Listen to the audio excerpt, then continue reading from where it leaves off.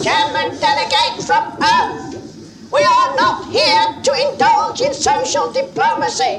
No, of course not. We are here to consider admitting this somewhat primitive planet into the Galactic Federation. Yes, thank you for reminding me. Unfortunately, the success of our mission is threatened. Violently. Threatened? Perhaps you'd be kind enough to explain that to me from the beginning.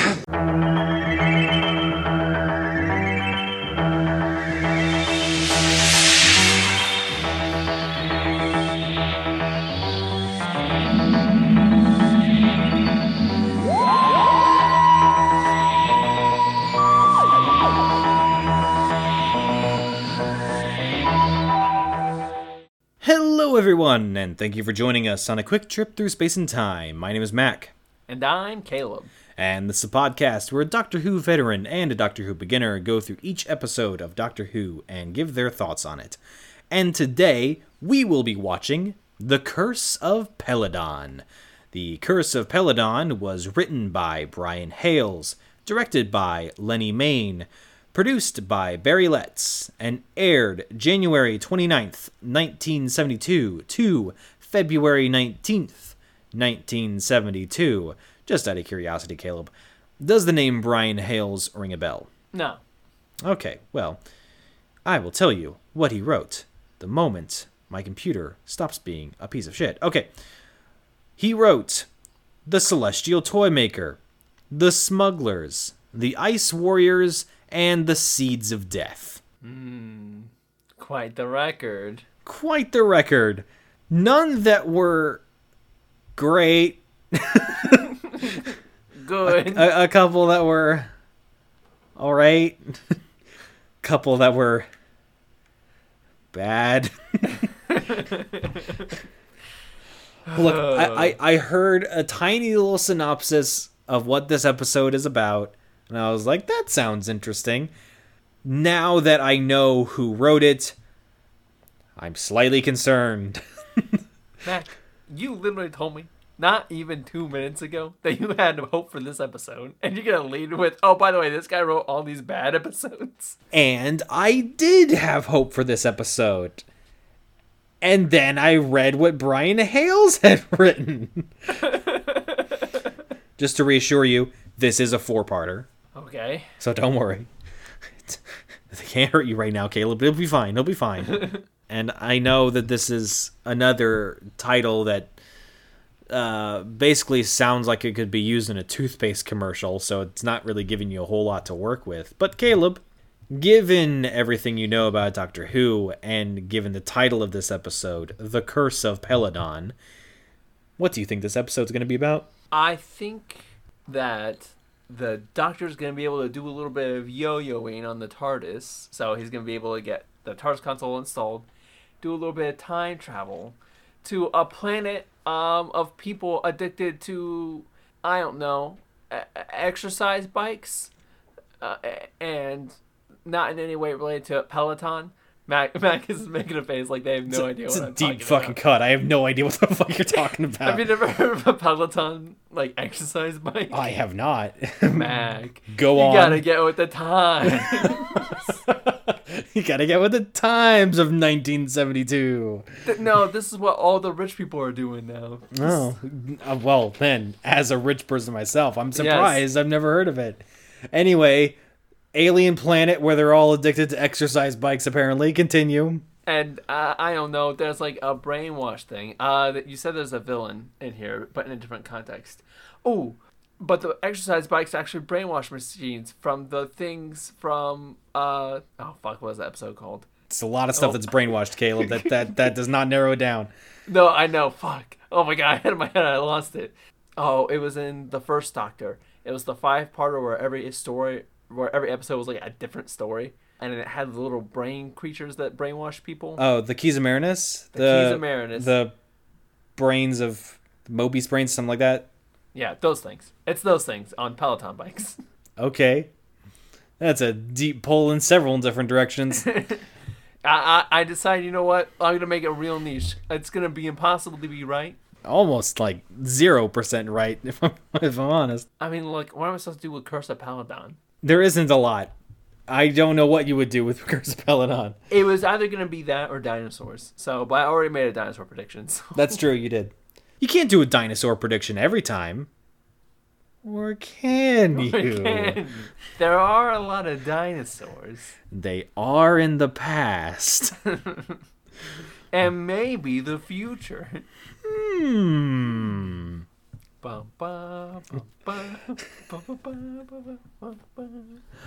And on that note, we will see you all in the future. Let's get going.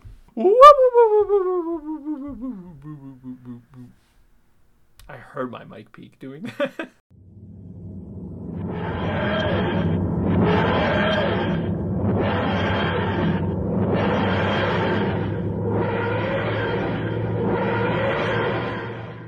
And we're back. May have just been a couple seconds for you, but it was 8 days for us. Was it really 8 days? I thought we did it under a week. No, I mean, I always go by our Discord calls, and last time we had a Discord call was 8 days ago. Well, there it is. Would have been a solid week if somebody was able to record yesterday, but oh well. Oh well, whatever, Caleb. You and your job and your children. But as I was finishing watching The Curse of Peladon, I was like, okay, so this episode, Caleb is either going to love it or hate it, and either way, we're going to have a lot to talk about. So, Caleb, before we get started, general thoughts. What'd you think of The Curse of Peladon? I appreciate the short structure. 4 episodes is good. Sure. As I said to Meg just before this call, there are things I hate. You could say they're xenophobic. I have some opinions, and peace is not one of them. It's one of those things where I think it's really interesting. It does that thing the Third Doctor does, where like, boy, this would be an interesting concept if it was executed well at all. You specify the Third Doctor, but that's been every fucking Doctor. Are you kidding me? Because I really like the dynamic of like the Doctor just not trusting the Ice Warriors because they're the Ice Warriors. Mm-hmm. And, it leads to that idea of, can civilizations change and be better? Mm-hmm. And also, why the fuck do you tolerate any other aliens at all? So some interesting themes. Don't think they're executed super well. It's also very tonally very weird. Because I feel like it's a science fiction episode. There's other races. It's all about this, like, making peace and joining this galactic federation. But we're in a castle and everyone's wearing, like, wizard's robes. It seems like a very big clash between high fantasy and whimsical Doctor Who science fiction. Well, my opinion is that it is my favorite Third Doctor episode so far. I really like this episode, probably for the reasons you fucking hated it. So, looking forward to discussing it. But before we get started, there are a couple of notes to give. This is the debut of Peladon, the planet, not the person. It is the debut of the Galactic Federation, and you're going to hate the words that are about to come out of my mouth. This is also the debut of Alpha Centauri. Don't like the word debut. That implies they come back. I know that Alpha Centauri does come back. I don't recall with how much frequency. I don't think it's very much. But it's more of the Doctor sees Alpha Centauri is like, oh yeah, I know that guy. But yeah, I really like this episode because I've always said in the past that I like it when different alien races can come together in a peaceful manner. I always appreciate that. I know you're a big fan of you look and or sound weird, let's kill you, but I'm not quite that bad. I am in this episode. It's way less on like, hey, I just believe in violence, I believe in dominating, more of like, you kind of annoy me. Most of the time, it's not because of the way the aliens look. It's because they act a certain way and they deserve slavery. It's not that I think all other races are lesser than mine. It's just that that specific race is lesser than mine, and I think that for every race. I mean, surely there's an alien out there I don't think that about. I just haven't found them yet. I like to remain optimistic. On that note, shall we get started? Yeah, let's dig right in. Episode 1. The story begins with the TARDIS materializing on the planet Peladon, a mineral-rich world seeking admission to the Galactic Federation. The Doctor and Joe find themselves in the middle of a tense political situation as King Peladon seeks to prove his worthiness by hosting a conference of delegates, including an obnoxious tentacle monster and the most monstrous, disgusting, vile alien you've ever seen. Also the Eyes Warriors. After having Joe pose as the princess delegate from Earth, one of the king's men is murdered, his advisor Hepesh rants about a mystical creature known as Agador, and he believes it is a sign of doom. The delegates grow suspicious of the meeting and their fellow delegates. As they go to leave the meeting, a statue in the shape of a beast falls forward. And yeah, the Doctor and Joe spend half the episode climbing up a hill. Yeah, that's true. Because the TARDIS kind of like materializes half on a cliffside and half hanging off it. Yeah, and then they get off and they fall down and the TARDIS falls. And Joe kind of freaks out. She's like, "Is the TARDIS destroyed?" He's like, "Nah, I can take anything." Nah, it can't be destroyed. Except for that one time where it literally blew up. Except for that one time it was destroyed. So yeah, it opens up and we see like King Peladon, which I love that the king is named Peladon on the planet Peladon. It reminds me of Dragon Ball Z with King and Prince Vegeta from the planet Vegeta. Oh, yeah. Disappointing lack of exercise bikes, I noticed. Yeah. When I cut to a castle and everyone's wearing capes, I was like, where are the exercise bikes, though? So it's the king and his two advisors, one of whom is advising him about moving forward with the Federation in a era of peace and prosperity, and the other one hates all these filthy off-worlders contaminating their most holy ground, and Peladon is stronger without outside influence. And I'm like, wow, this guy seems to be laying it on thick of being a dick. If I thought the writers of Doctor Who were at all clever, I would almost accuse it of being a red herring. He's just that flagrantly the bad guy. I mean, he's like literally like a foaming at the mouth zealot. Yeah, he is. Now, not to defend him, but going into it and you're listening to him rant and you're like, okay, this guy's an asshole. And then you see these fucking aliens. I was like, oh god, get that fucking thing away from me. Yeah, well, he also has a little bit of a side eye because King Peladon is half human. He's half human. Looks no different than me, but he's something else, and I don't like Well, yeah. Yeah, welcome to the world. Well, the Peladonians, I'm not sure what you would call them, they all seem to have the Peladons. They all seem to have the distinguishing mark of having white hair with a single streak of orange down the middle of it, unless they have a beard, in which case they have two streaks of orange through their beard. Or is it the opposite? I don't remember. Anyway. Is that what it was? I just thought everyone was really old. Well, even the young King Peladon had that hairstyle, so. Yeah, I guess it did. This episode was a bit hard to watch. I got spoiled by the remaster of the last episode. Because I remember watching Day of the Dogs and thinking, like, this is really clear. I'm amazed by the clarity of the filming in this episode. And then we got to the not remastered Curse of Peladon, and I was like, oh, it's like there's just Vaseline smeared on the camera lens. I can't see shit. You've been floured for Algernon. Basically. I will go ahead and give this trivia because I think it's really interesting and I just want to bring it up now. King Peladon is played by David Troughton, Patrick Troughton's son. I thought I saw that on the wiki that he played someone. I didn't read who it was. Yep. So. And I like to imagine that these three actors who are talking politically amongst each other and having their grandiose ideas being laid out clear in the script, just saying, we're doing one of the BBC's Shakespeare productions, right? The fuck is Doctor Who? Because it really feels like these actors weren't necessarily told what show they were in. This is one of those dignified BBC shows, right? Oh, fuck.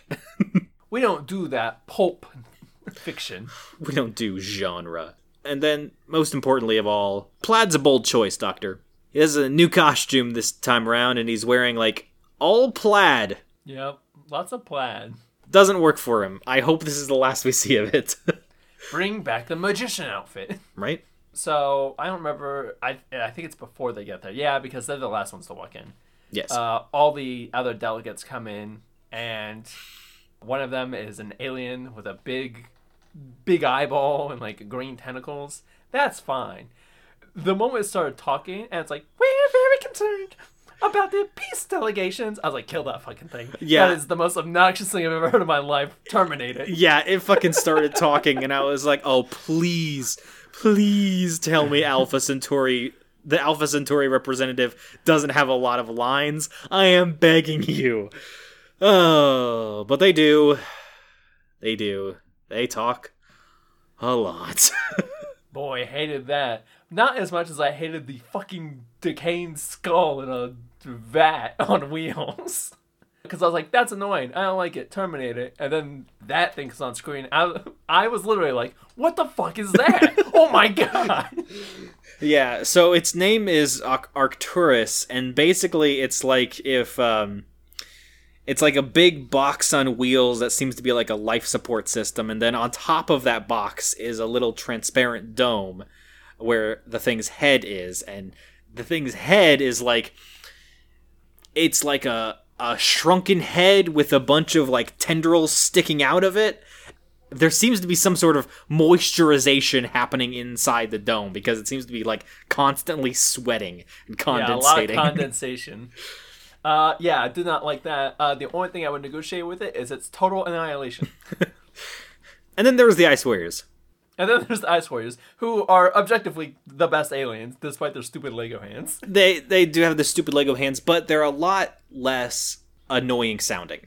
Oh yeah, there's a little bit of hiss. Yeah. Not anything near what we've heard before. There's a little bit of hiss, but it's not like a snake trying to do ASMR like it has been in the past. Like, it's not a constant thing. It's really more of a, anytime they need to react or talk, they have a little bit more of a rasp or a hiss to it. Yeah, I actually kind of liked their, like, indignant hiss. Yeah. And the doctor's like, you tried to murder these people. And they're like...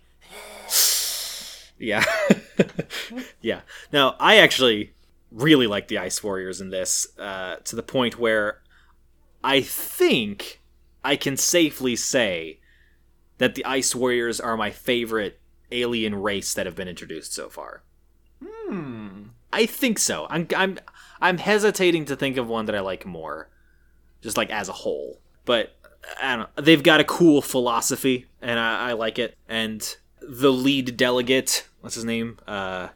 Islear is kind of in my running so far. I know we still have a while to go, but is in my running at the moment for favorite NPC, and the villain from the Ice Warriors was in my running for my favorite villain of the Second Doctor. So it's adding up. I'm digging the Ice Warriors, is my point. Seeds of Death notwithstanding.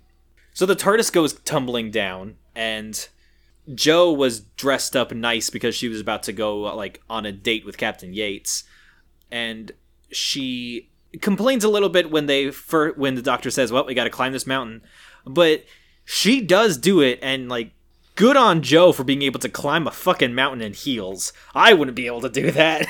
Yeah. Yeah, I've got a comment about the heels in the next episode. But yeah, I mean, she fucking did it. Until the point where she's just like, once they get up the cliff, he's like, well, only 2 more to go. And she's like, no, doctor, I'm not climbing any more fucking hills. We're going this way. Yeah. One thing I do like about Arcturus, though, is that while they're there for a mission of peace, he does say that he's ready to throw down if he needs to. And I'm like, I can blast a bitch if I need to. Allow me to demonstrate by destroying what may or may not be a priceless artifact to your people. And he just shoots a vase and destroys it. Yeah, and at no point did I ever want to negotiate with the fucking skull jar. I am frankly stunned and amazed that they made it to the planet. But despite my immediate knee-jerk reaction of, I have to kill that thing, I still like Alpha Centauri less. Yeah. Caleb's willing to excuse an ugly alien. He's not willing to excuse an annoying one. Oh my god. Just stop talking. If it helps, as the story goes on, it's clear that Islir shares in your sentiment and is also very annoyed with Alpha Centauri. I would describe my feelings listening to this episode, or listening to Alpha Centauri talk during this episode, as Bender in the peace talks with the bouncing ball aliens. Yes. The brain balls. They got a lot of brains, and they got a lot of chutzpah. Don't ask me. You're the one who's going to be dying. And then I'm just like, I wonder who the villain is. Oh, gee, I wonder. Because he's just so very make Peladon great again. Yeah, definitely not like randomly walking in the room going, I will stop these peace allegations. If it's the last thing I do. Yeah. I wonder who's behind all these assassination attempts. And he's just like fuming at all these aliens, and King Peladon is just like next to him and just like, Hepesh, please. Anyway. Yeah, here's a spoiler for you, I guess. I fucking hate King Peladon. Yeah. He's probably my least favorite character in this entire story. I wanted to punch him so fucking badly by the end of it. He's got some real balls in episode 3. It's his only good moment, and not because it's actually a good moment. Yeah, we'll get into it more, but like at first I'm indifferent towards him, but then by the end of the story I'm just like, oh, I wish you had been assassinated. Anyway, I agree. I wish he'd been killed. He's so passive. He just kind of let things happen. He's so passive. He's so wishy-washy. He's fucking spineless. Anyway, Doctor and Joe find a cavern into the tunnels beneath the castle, and they come to a crossroads. Like, they have a couple of different hallways to go down, and Doctor goes, eeny, meeny, miny, mo. And then there was a roar that comes down from one of the hallways. He's like, meanie it is. They go down. And it made me chuckle, so I thought I'd bring attention to it. And then the Doctor and Joe are brought into the throne room, and the Ice Warrior comes up to him and says, greetings, delegate from Earth. And the Doctor is just like, yes, I am that thing you just said. Yes, of course. The delegate. Are you surprised? It's not the first time he's just immediately assumed someone's identity. Shall we refer back to the Romans? I do love how he says that Joe is a princess from Earth, and she's just like instantly, oh, I get to pretend to be a princess? Oh, hell yeah, let's do this! And just like dives right into it. I know. Isn't there like a moment where after she is declared a princess, she's like, I'm not bowing before the king. You bow before the king, Doctor. And he's like, all right. Yeah, and then the king, who's like clearly got a boner for her immediately, just like goes up and like takes her hand and apologizes for her rough entrance that she's had so far and how his guards have been treating her, and specifically the crash. And she was like, yes, the whole experience was most deplorable. The pilot was most insufficient. And the Doctor was just like right next to her, just like, oh, you fucking bitch. Yeah. Joe was throwing some shade. Yeah. I enjoyed it. I kind of liked Joe in this episode, I think. Yeah, this is definitely like the most proactive Joe's been in a while. Yeah. She is always proactive in like getting away and stuff, but I feel like she's like really involved in unraveling the plot. Mm-hmm, yeah. She's definitely got more of a role to play. My last note for this episode is this episode's going to be very politic heavy, and it's either going to be in a good way or a bad way. And I thought it was in a good way. I have no idea what your opinion is on it. Surprise. I would say the things I don't like about this episode are largely xenophobic. I think story structure-wise, it works really well because like it's also surprisingly fast-paced. Like we would actually get to the end of episodes, and I'd be like, "Whoa, it's the end of the episode," and not me being like, "Okay, when is this fucking episode gonna be over?" I think there's a fine line when it comes to politics and shows where good politics in an episode is when it feels like a game of chess, bad politics is when it feels like bureaucracy. Mm-hmm. And I think this one leans heavier to the chess. And also there's the mystery aspect of it, where, like, it's flagrantly obvious that Hepesh is behind, like, the murders and the attempted assassinations. But, like, there's still them trying to figure it out and trying to find evidence to prove that Hepesh did it. I don't know. It's interesting. I like this little political bottle episode is how I would describe it. Yeah, I agree. And those are all largely the things I like about it. A lot of the politics episodes struggle with, like, well, now we're going to go talk to this guy, and he's going to explain this thing. And then we're going to go over here, and he's going to explain this part of the politics. But here, there are, like, there's fucking, like, 8 cast members in the whole story. Yeah. It's very tight, and it's kind of close. It's almost claustrophobic, because, like, it's all these people stuck together. Mm-hmm. Someone's trying to murder them. We know, and it's obvious, but that makes it more interesting. Mm-hmm. From the word go, I mean, we were joking about how obviously Hepesh wants to just purge all this filthy, dirty blood. But it is nice that from the word go, we know everybody's motivations. We don't have to, and thank God we don't, spend a lot of time explaining how everyone feels about everything. Yeah, we already know from the get-go. And there isn't a ton of... This is very light on world building, which I think is good. Because, like, Alpha Centauri doesn't go on a big, long monologue about their fucking planet or how they're engaged in the Galactic Federation. They do a little bit because they talk about Peladon being mineral rich, but they don't... It's not this exhaustive thing. Like, I'm trying to think of, like... Well, like, Inferno spent a fucking egregious amount of time talking about the politics of fucking oil drilling. Yeah. Really, the closest we get is Joe not knowing whether Alpha Centauri is a boy or a girl, and the Doctor being like, they're neither. And that's kind of the closest we get. And then the Ice Warriors being like, yeah, we were warmongers at one point. We learned how to fucking chill. But now we're peaceful until you piss us off. Yeah. I respect any sort of character or people in general who their main philosophy is speak softly and carry a big stick. Because the Ice Warriors are here on a mission of peace, and they genuinely mean that.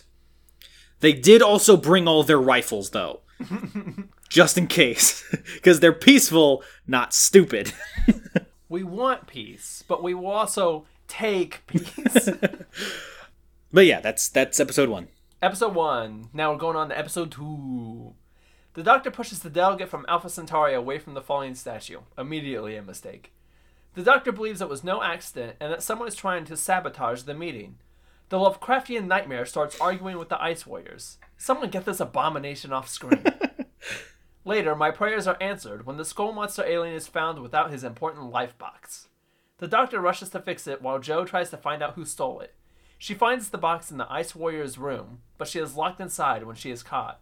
Meanwhile, Hepesh tells Grun, a mute warrior, to deal with the Doctor. Agador can't remember who tried to kill him, and the Ice Warriors accuse the Doctor of actually doing it. Jo escapes into a cave system and encounters the Agador. The Doctor goes after her, but is caught by Grun. He is brought forward to the king and accused of desecrating the temple, and his punishment is death. I said Grun is mute, but I just remember him saying something, so... No, Grun's mute. Was he mute? I could have sworn he said something at some point, but... Yeah, he appropriate fashion, Grun speaks in grunts.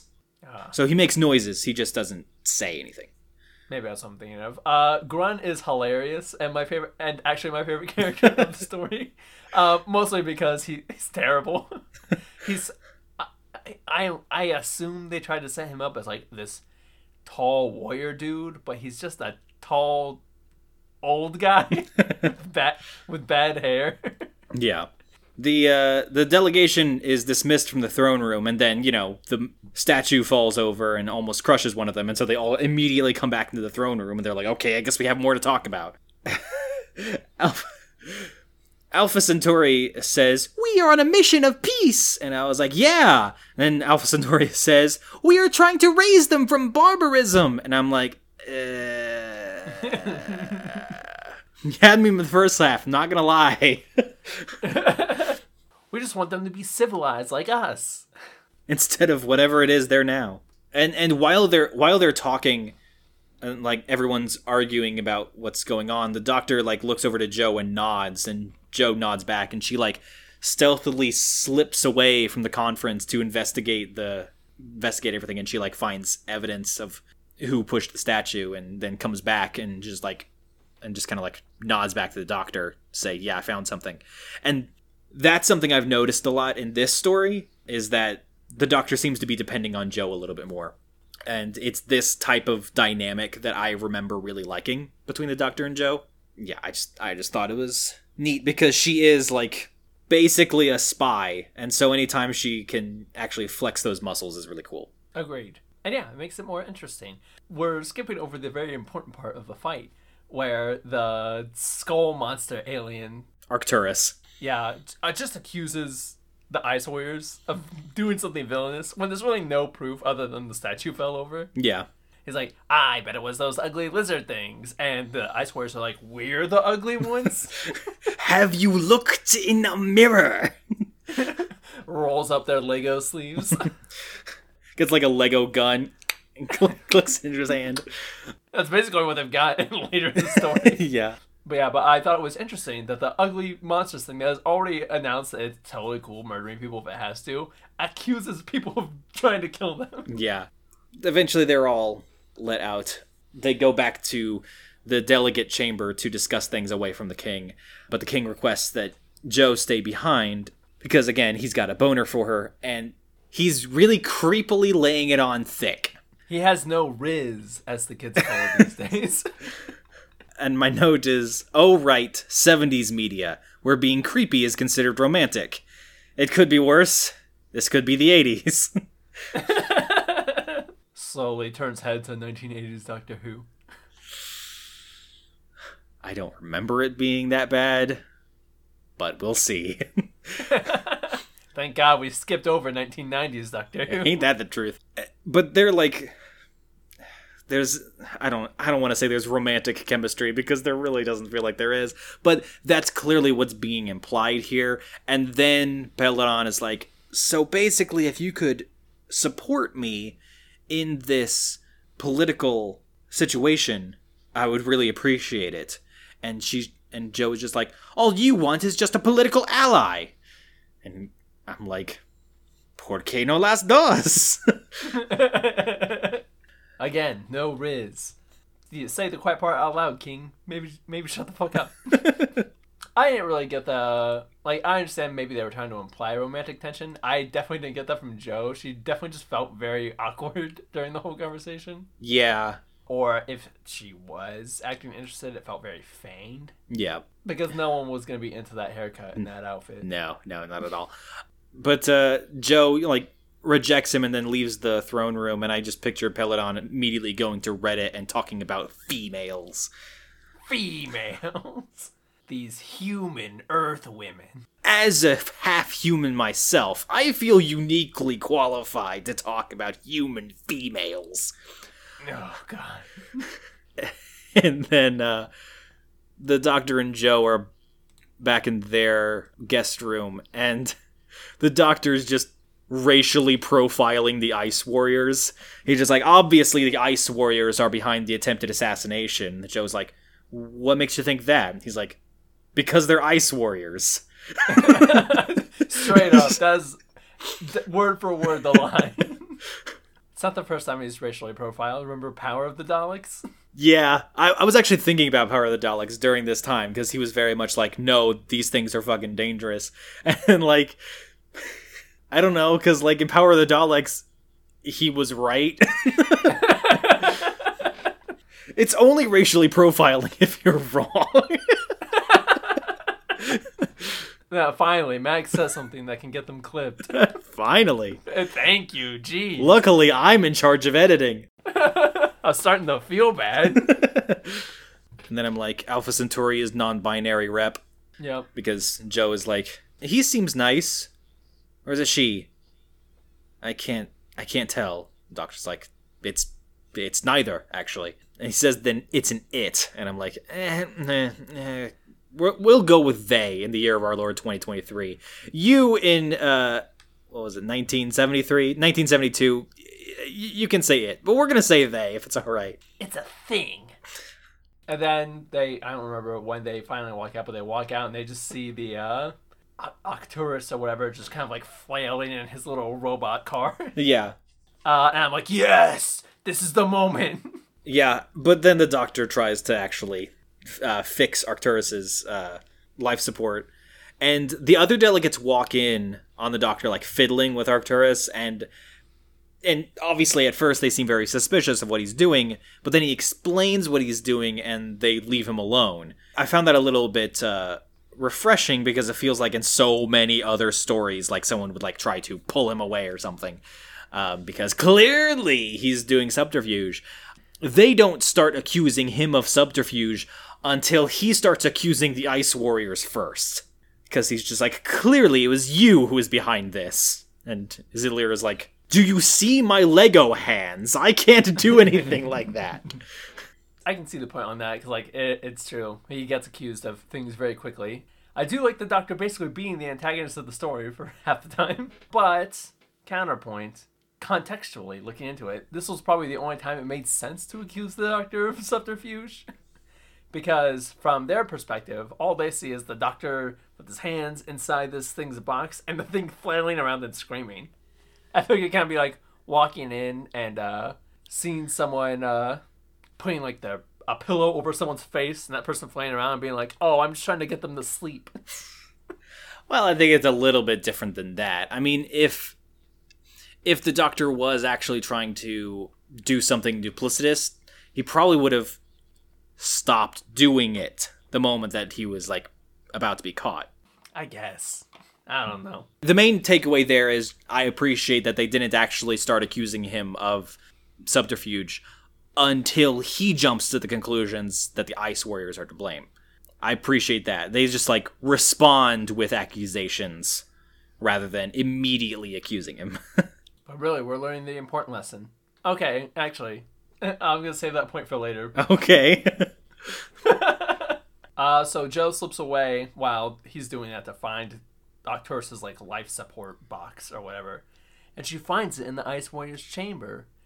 And then Song, the other Ice Warrior there, walks in and catches her in the room. Immediately catches her, yes.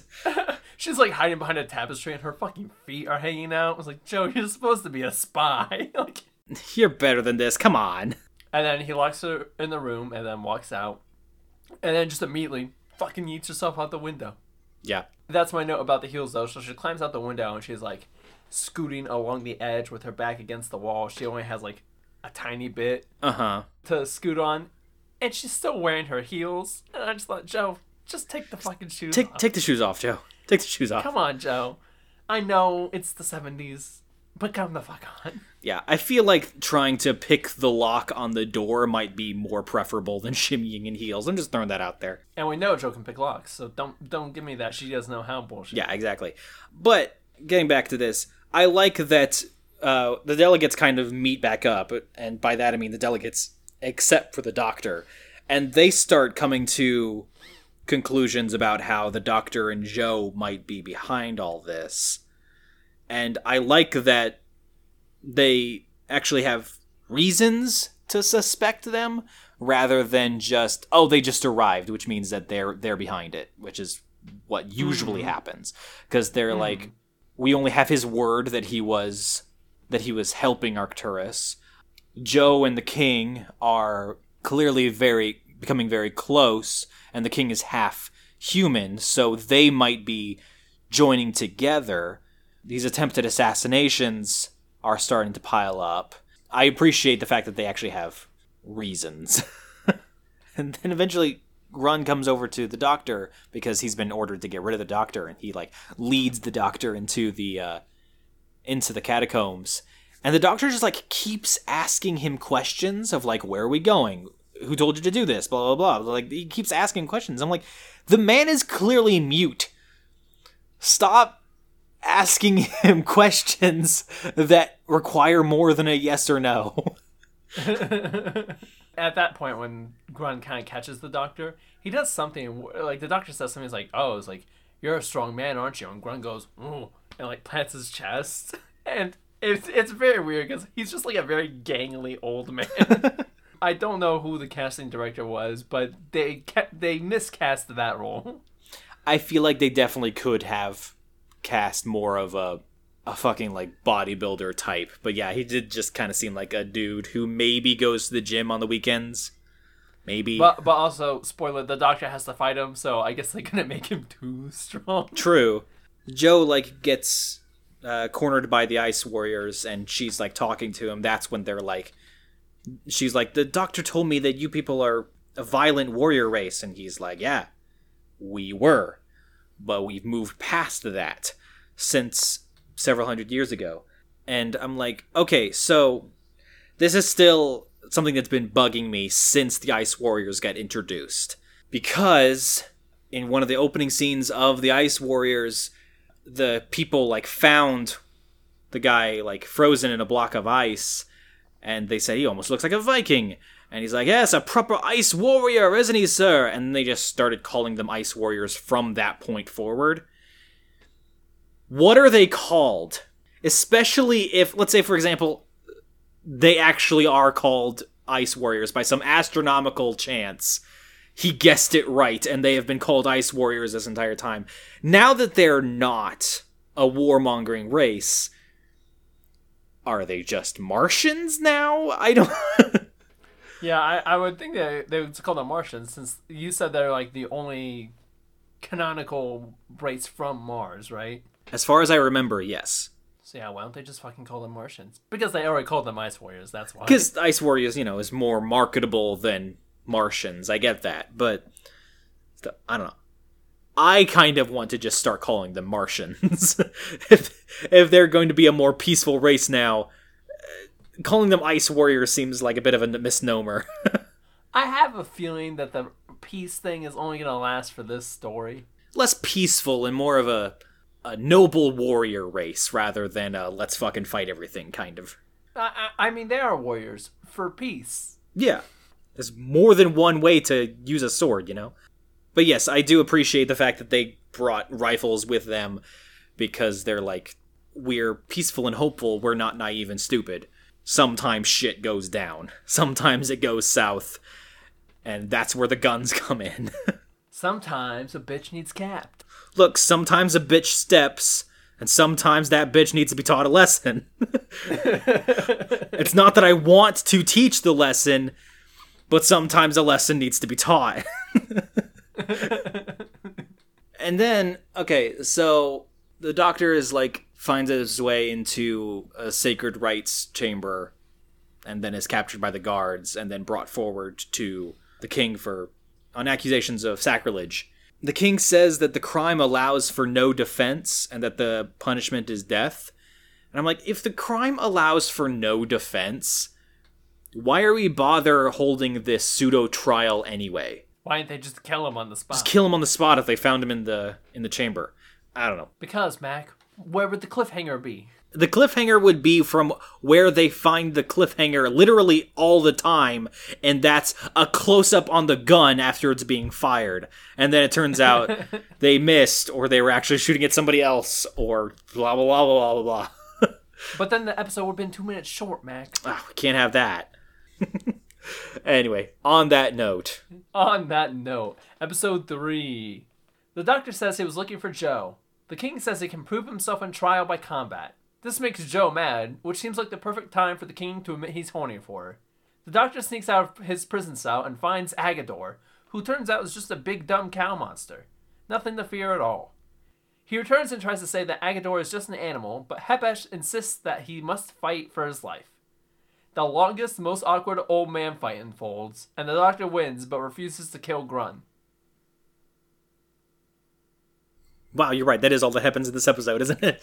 Yeah, it sure is. I was like, okay, continue. Wait, no, that's it. Oh, shit.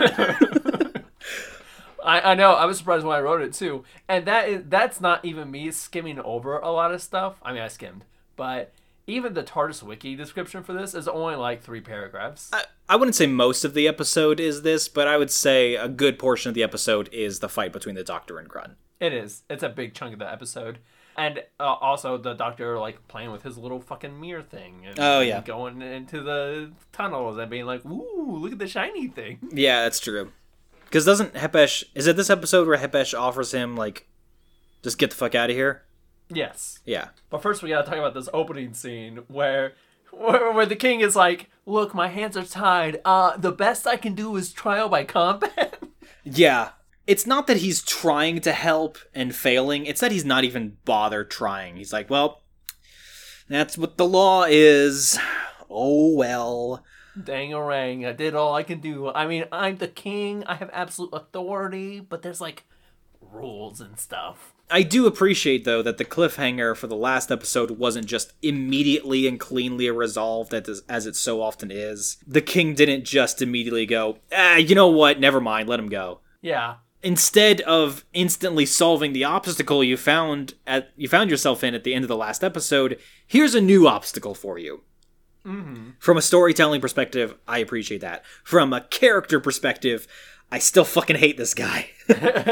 Well, because Joe's, like, begging him to do anything to save the doctor, and he's like, best I can do is trial by combat. Yeah, I mean, I can... And then he just, like, goes for the fucking throat, I guess, because he's just like, oh, man, I can't really do anything by myself. Oh, man, if only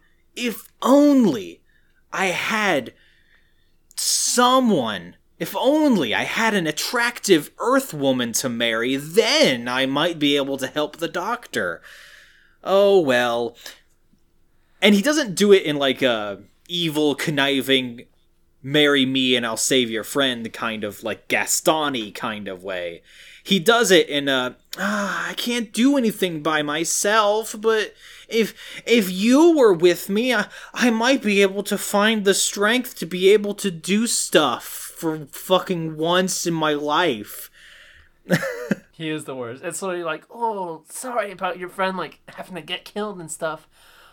Wanna fuck? Yeah. Like, if he was Gaston about it, if he was, like, being like, marry me and I'll save your friend, that would at least be, like, interesting. And, like, you would be like, ooh, I love to hate that guy, kind of thing. As it is now, I want to slap him upside the mouth. Like, just shut up. Yeah, he's just weaselly. Yeah. And, yeah, he's one of those people, or believe it or not, a surprisingly non-violent person. But he's one of those people that it makes me just want to slap people and go, shut the fuck up. Yeah. I'm in charge now. Look at me. I am the king now. Basically. And that's basically what Joe does half the episode. Okay, so I know that we keep complaining about the king, but I do like the political situation, like this stalemate of a chessboard that we have here, because, like, the Federation wants to do something, but they can't if they actively get involved in internal politics in this planet that isn't even part of the Federation yet officially. That could be construed as an act of war, as an act of favoritism. If they do anything, it would cause more bloodshed than just the doctor being executed. They are kind of being forced to do nothing. And meanwhile, the king being obligated by tradition to execute the doctor are interesting ideas to me, and I really like it. Again, I fucking hate the king, but from a storytelling perspective, I think it's cool. Yeah, I agree. And, like, this is why I kind of meant when, like, the world building is sparse, but what is there is, like, very relevant, very interesting. Because, like, we're not learning about the Galactic Federation and its rules by fucking characters info dumping it. It's directly tied to the plot. Yeah. It's when Joe asks the Federation for help, they're like, ooh, we can't. Here's why. Okay, anyways, next scene. Yeah. Like, here's the actual reasons we can't. It's not because someone hasn't filled out the right form in triplicate. It's because if we act, there will be war. Yep. I appreciate that the delegates are like, okay, this is clearly not working out. We should leave. All in favor, say aye, and Alpha Centauri and Arcturus are both like aye. All opposed, and Icewar's like nay, because he's like no. Because when the statue was about to fall, the doctor pushed Islir out of the way to save his life. And he is a warrior with an honor code, and he's like, the man who saved my life is about to be killed. I'm staying. And so he just kind of, like, pulls Joe aside and has this conspiracy to try and save the doctor. And it was cool. I really liked it. Yeah, good guy Ice Warriors. Oh, it's also important to note that like all the decisions have to be unanimous for anyone to do anything. So, which is not a good system, but Hepesh comes in and is like, here is a map of the tunnels. Here is the exact route you should take to get out of here. See you later. Just don't come back, and that's all I want. And the doctor, like, guessed when Hepesh was like, your room will be unguarded, and you'll be free to leave whenever you want. And the doctor is just like, oh, so you can kill me while I was attempting to escape, so you'll be justified, eh? And he's like, no, I don't want to kill you. Here's the map. And then he takes the map and follows it to try and get out. And I'm like, Doctor, you successfully got it in one. You guessed killed while attempting to escape. Why are you doing this? You're an idiot. well, because I'm the doctor, chap. I can't be killed. I was just out with them. Though, he does go into the tunnels. It almost seems like he's going into the tunnels specifically so he can find Agador. Yeah, which is kind of what I thought too. Yeah, because he does like make that little weird hypnosis thing. Mirror thing, spinny mirror. And he goes down, finds Agador, and then uses it to like kind of put him into a trance and uses a Venusian lullaby. I'm like, what? Why is the Third Doctor so obsessed with Venusian stuff? I don't understand. Yeah, I don't get either. He spent a lot of time on Venus, I guess. I guess. The smoldering, molten planet, where so many things happen. Like karate. I don't know, maybe it's far into the future and Venus has been colonized and they have their own lullabies and martial arts. I don't know. And that haven't been absorbed by the sun. Somehow. Oh, yeah. I had the note, God damn it, Joe, and I couldn't think of what it was, but I just remembered. Because the doctor is just like, okay, I've got Agador down. We're good. He'll be able to help me. And then Joe comes in and thinks that the doctor's like being attacked by him, and she just like shoos him away and like using like a torch, and she shoos him away. He runs, and the doctor's like, God damn it! I had him right where I wanted him. I was going to bring him to the throne room, and I was going to prove that this was all just a myth. And then Joe apologizes, but then the doctor does recognize that she was just trying to help, and I appreciate that, and that what she did was very brave, and thank you for trying to help. I was like, I really liked that, because he has been in the past just berate Joe because she did something against what he specifically wanted. And it feels like growth. It feels like we've had a lot of growth of this relationship, and I just really appreciate it. Okay, Joe, fine. You're a good girl. I'm just thinking of like in the Mind of Evil, where he was like being burned alive, I guess, I don't know, by the machine, and she comes in and rescues him, and then he just gets angry at her because he told her to go be doing this other thing. She shouldn't be here. I'm like, she just saved your life, asshole. But like now he's like, well, thank you very much. I appreciate what you were trying to do. How about you shut the fuck up, Doctor? And then they go back. No one believes him. He has to fight to the death anyway. And then it is a strange fight, to say the least. It's filmed almost entirely from like a bird's eye view. Almost, except when it's a first-person point of view. Oh, that's right. Sometimes it switches to a first-person point of view and is very awkward. But the most awkward part about this scene was the fact that there was no music. No sound whatsoever. It was very weird. It feels like they meant to have music, but then they didn't. It's really just two old guys kind of tossing around in the dirt for a little bit, and then the doctor wins. I will say that the fight choreography is better than it typically is, though. Yeah, it's better in that context of like none of it is good. Yeah, it's still not good, but by Doctor Who standards, I will say it's better than normal.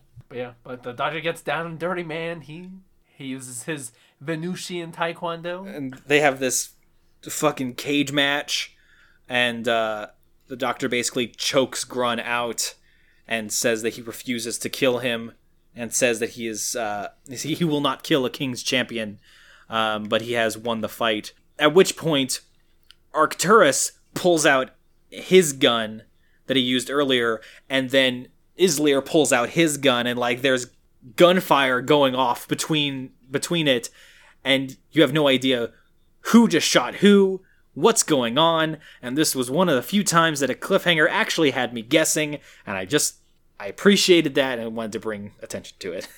Good cliffhanger. Good cliffhangers. We don't get a whole lot of those, but that was a good cliffhanger that I was like, ooh, what happens next? And it made me lament my new viewing method because I was like, I can't watch it until tomorrow. Damn it! Damn it. Damn you, Caleb. Yeah, I know. I was actually thinking earlier this week, is like, Mac hasn't messaged me and said they're done with the episode yet. Yep, because I'm trying to watch it one episode per day. What you should do is you should binge it all the day before the podcast. Better yet, you should binge it the day of the podcast. Well, see, Caleb, I would do that, except, gosh, it's not always clear whether we're actually going to be recording on the day that we agreed on or not. But isn't that what makes it fun? Sure. Oh, man. I wish you guys could have seen their face. That was priceless. All right, I'm reading episode 4 now. Go for it. Arcturus tries to pull a gun out on the Doctor, but the Ice Warriors ice the little skullfucker before he can. Jesus, I hated that guy. The peace conference is in disarray, but the Doctor convinces everyone they should proceed for the good of galactic peace. Hepesh is pissed about this and raises a revolt. The Doctor summons Agador, explains how Hepesh trained it to do his bidding, and sicks the beast on him. Fuck that guy too. Peace is secured and all is well, but it's time for Joe and the Doctor to go back to Earth, just as the real Earth delegate arrives. Okay, so the jig is up for Hepesh. They all go back to the throne room. Then King Peladon, fucking hate this guy, he says, but I don't understand. What would Hepesh gain from all of this? I'm like, gosh, I don't know. Maybe the thing that he hasn't shut the fuck up about the entire time he's on screen. Maybe we should start with that. Who could have known? And then I was like, okay, I know Arcturus was doing some shady dealings because he was like doing some behind the scenes trading with Hepesh and all that, but surely the murder of a Federation delegate will have some sort of consequence. And I wrote that note, and then I was like, it says a lot about the quality of the writing in this episode that I genuinely think there will be. Because in so many other stories, they would have been like, oh, well, and just moved on. Oh, wow. But then later they bring up that no matter how much in self-defense it was, we did just kill Federation delegates, and shit's gonna go down as a result. So whatever we do here needs to be important. And needs to be fucking worth the fallout that we're all going to be experiencing later. And I was like, see, that's what I'm talking about. This episode's good, guys. It's got it all. It's got horrible, gross skull monsters that need genocided. It's got peace talks. It's got consistent values. It's got consistent character motivation. It's got consequences for actions in the plot. God, my standards are low. It has literally the bare minimum of story structure. And the king asks the Doctor, like, for advice. He's like, what should I do?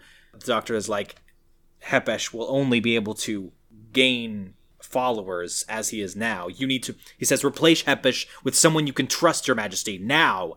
And I just wanted him to reply with, but Doctor, only one other person besides me lives on Peladon, apparently, and he's mute.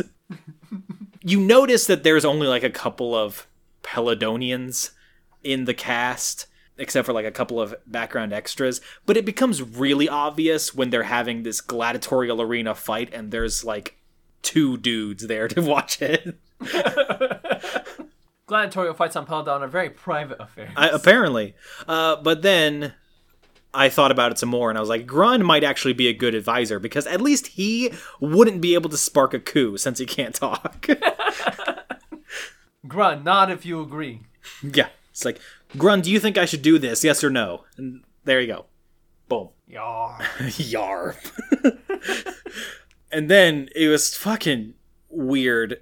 So they have that moment of replace Hepesh with someone you can trust, Your Majesty, now. And then it cuts into the tunnel, and a captain comes up to Hepesh and and says, "It's good to see you, Captain." And then it immediately cuts back to the throne room. And I'm like, that air quote scene lasted 4 seconds. I timed it. It was quicker than a goddamn vine. Why did they do that weird ass cut? Well, they had to establish that Hebesh was gonna revolt or something. They could do that with a more significant scene than just "good to see you, Captain." But Mac, if that scene was longer, we wouldn't have had the 10 minutes of the post-conflict that is the remainder of the episode. That's true. Because Hebesh throws the weakest, smallest, most pathetic revolt anyone's ever seen in existence. He shows up with 2 guys and he's like, "We're overthrowing everything." I do appreciate how they're like, we need to support, because King Peladon is basically if you support me in defeating Hepesh, I will officially join the Federation.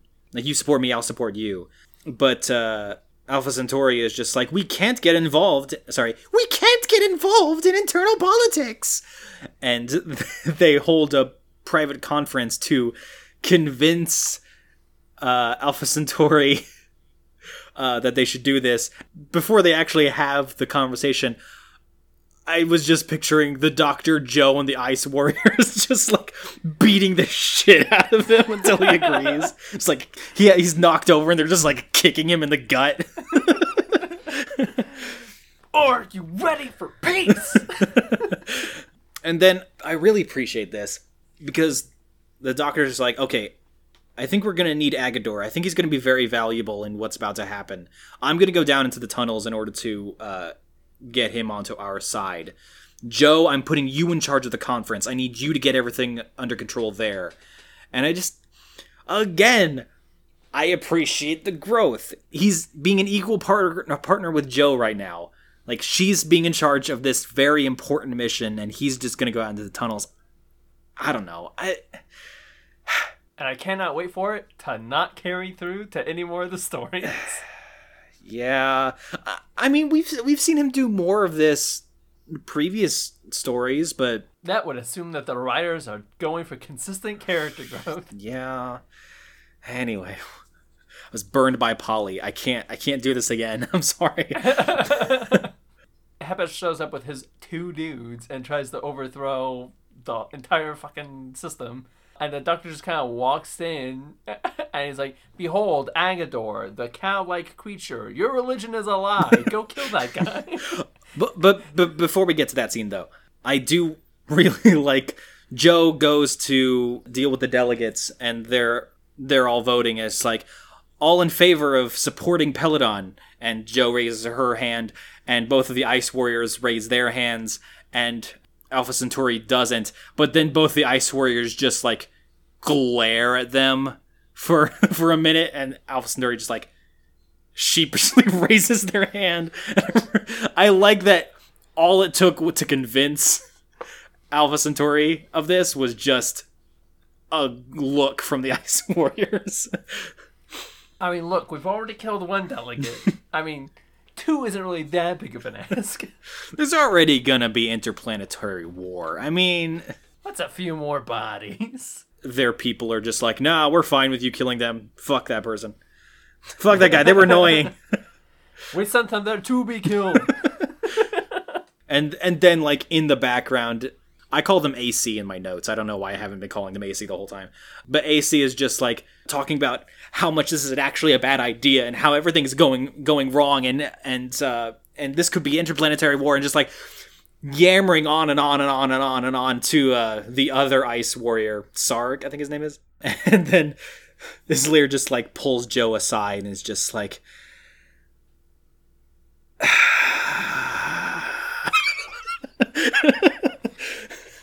I fucking hate this guy. Yeah, I do too.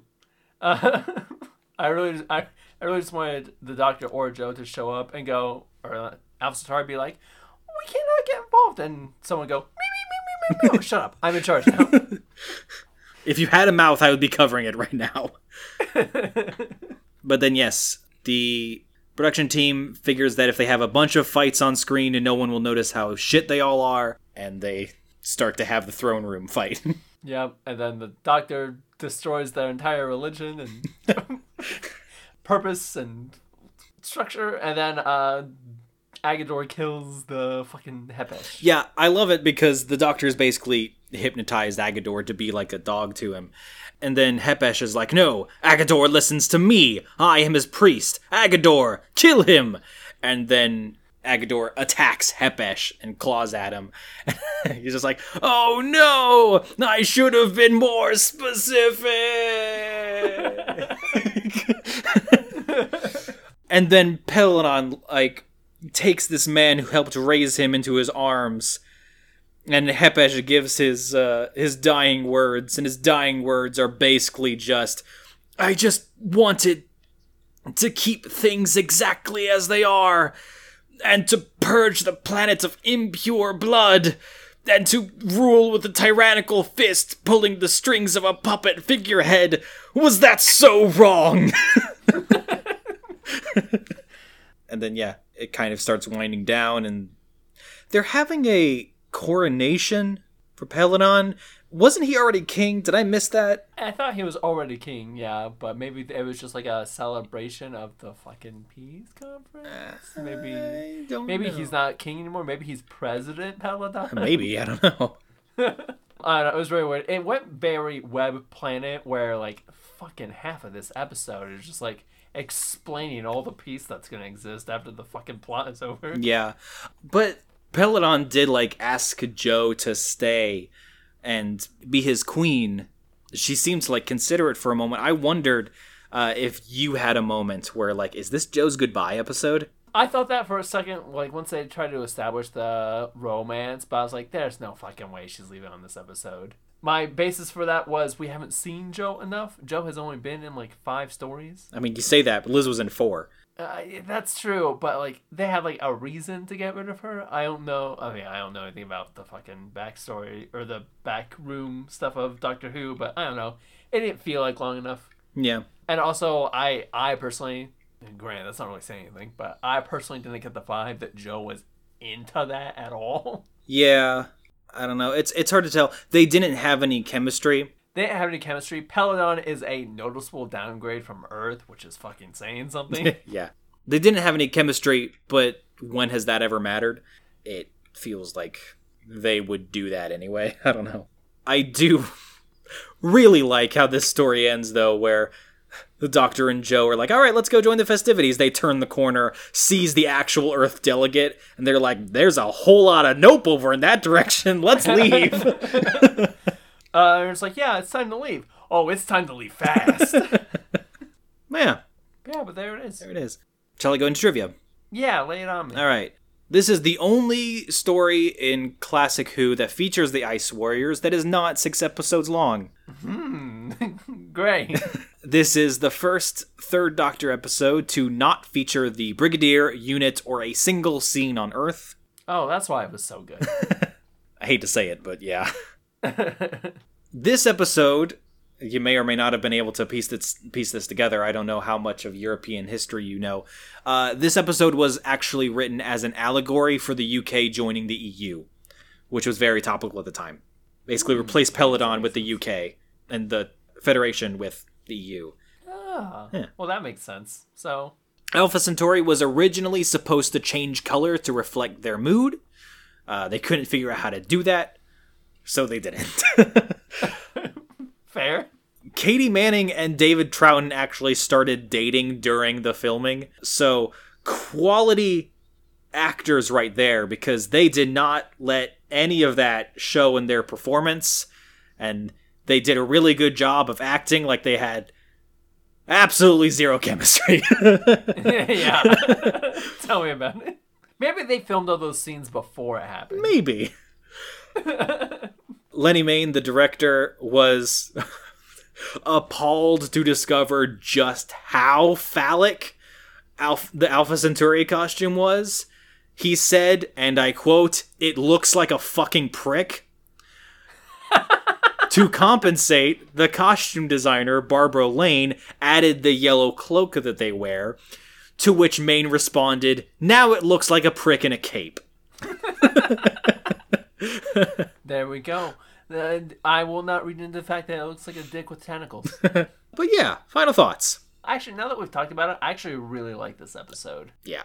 Can't say for sure whether it's in my top, but I do like it. Structurally, it works very well. It does have some good moments, and it made me feel very angry at times, and that was good. Oh, the point I was going to bring up, too, is my rampant xenophobia was 100% justified. The skull monster thing was a skull monster. Again, it's only xenophobic if it's wrong. If it's wrong. I mean, look, I'm not the baddie for disliking the baddies. Yeah. I love this episode. If we had visualizations of our podcast recordings, you would see that I was basically smiling the entire time we were talking about this.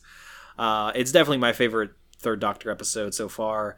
It did good kind of political intrigue, where we've seen so many examples of bad politics in Doctor Who. I did hate King Peladon a lot. It almost felt like the episode wanted me to like or empathize with him, but that didn't happen. Yeah, not one bit. Not a single shred.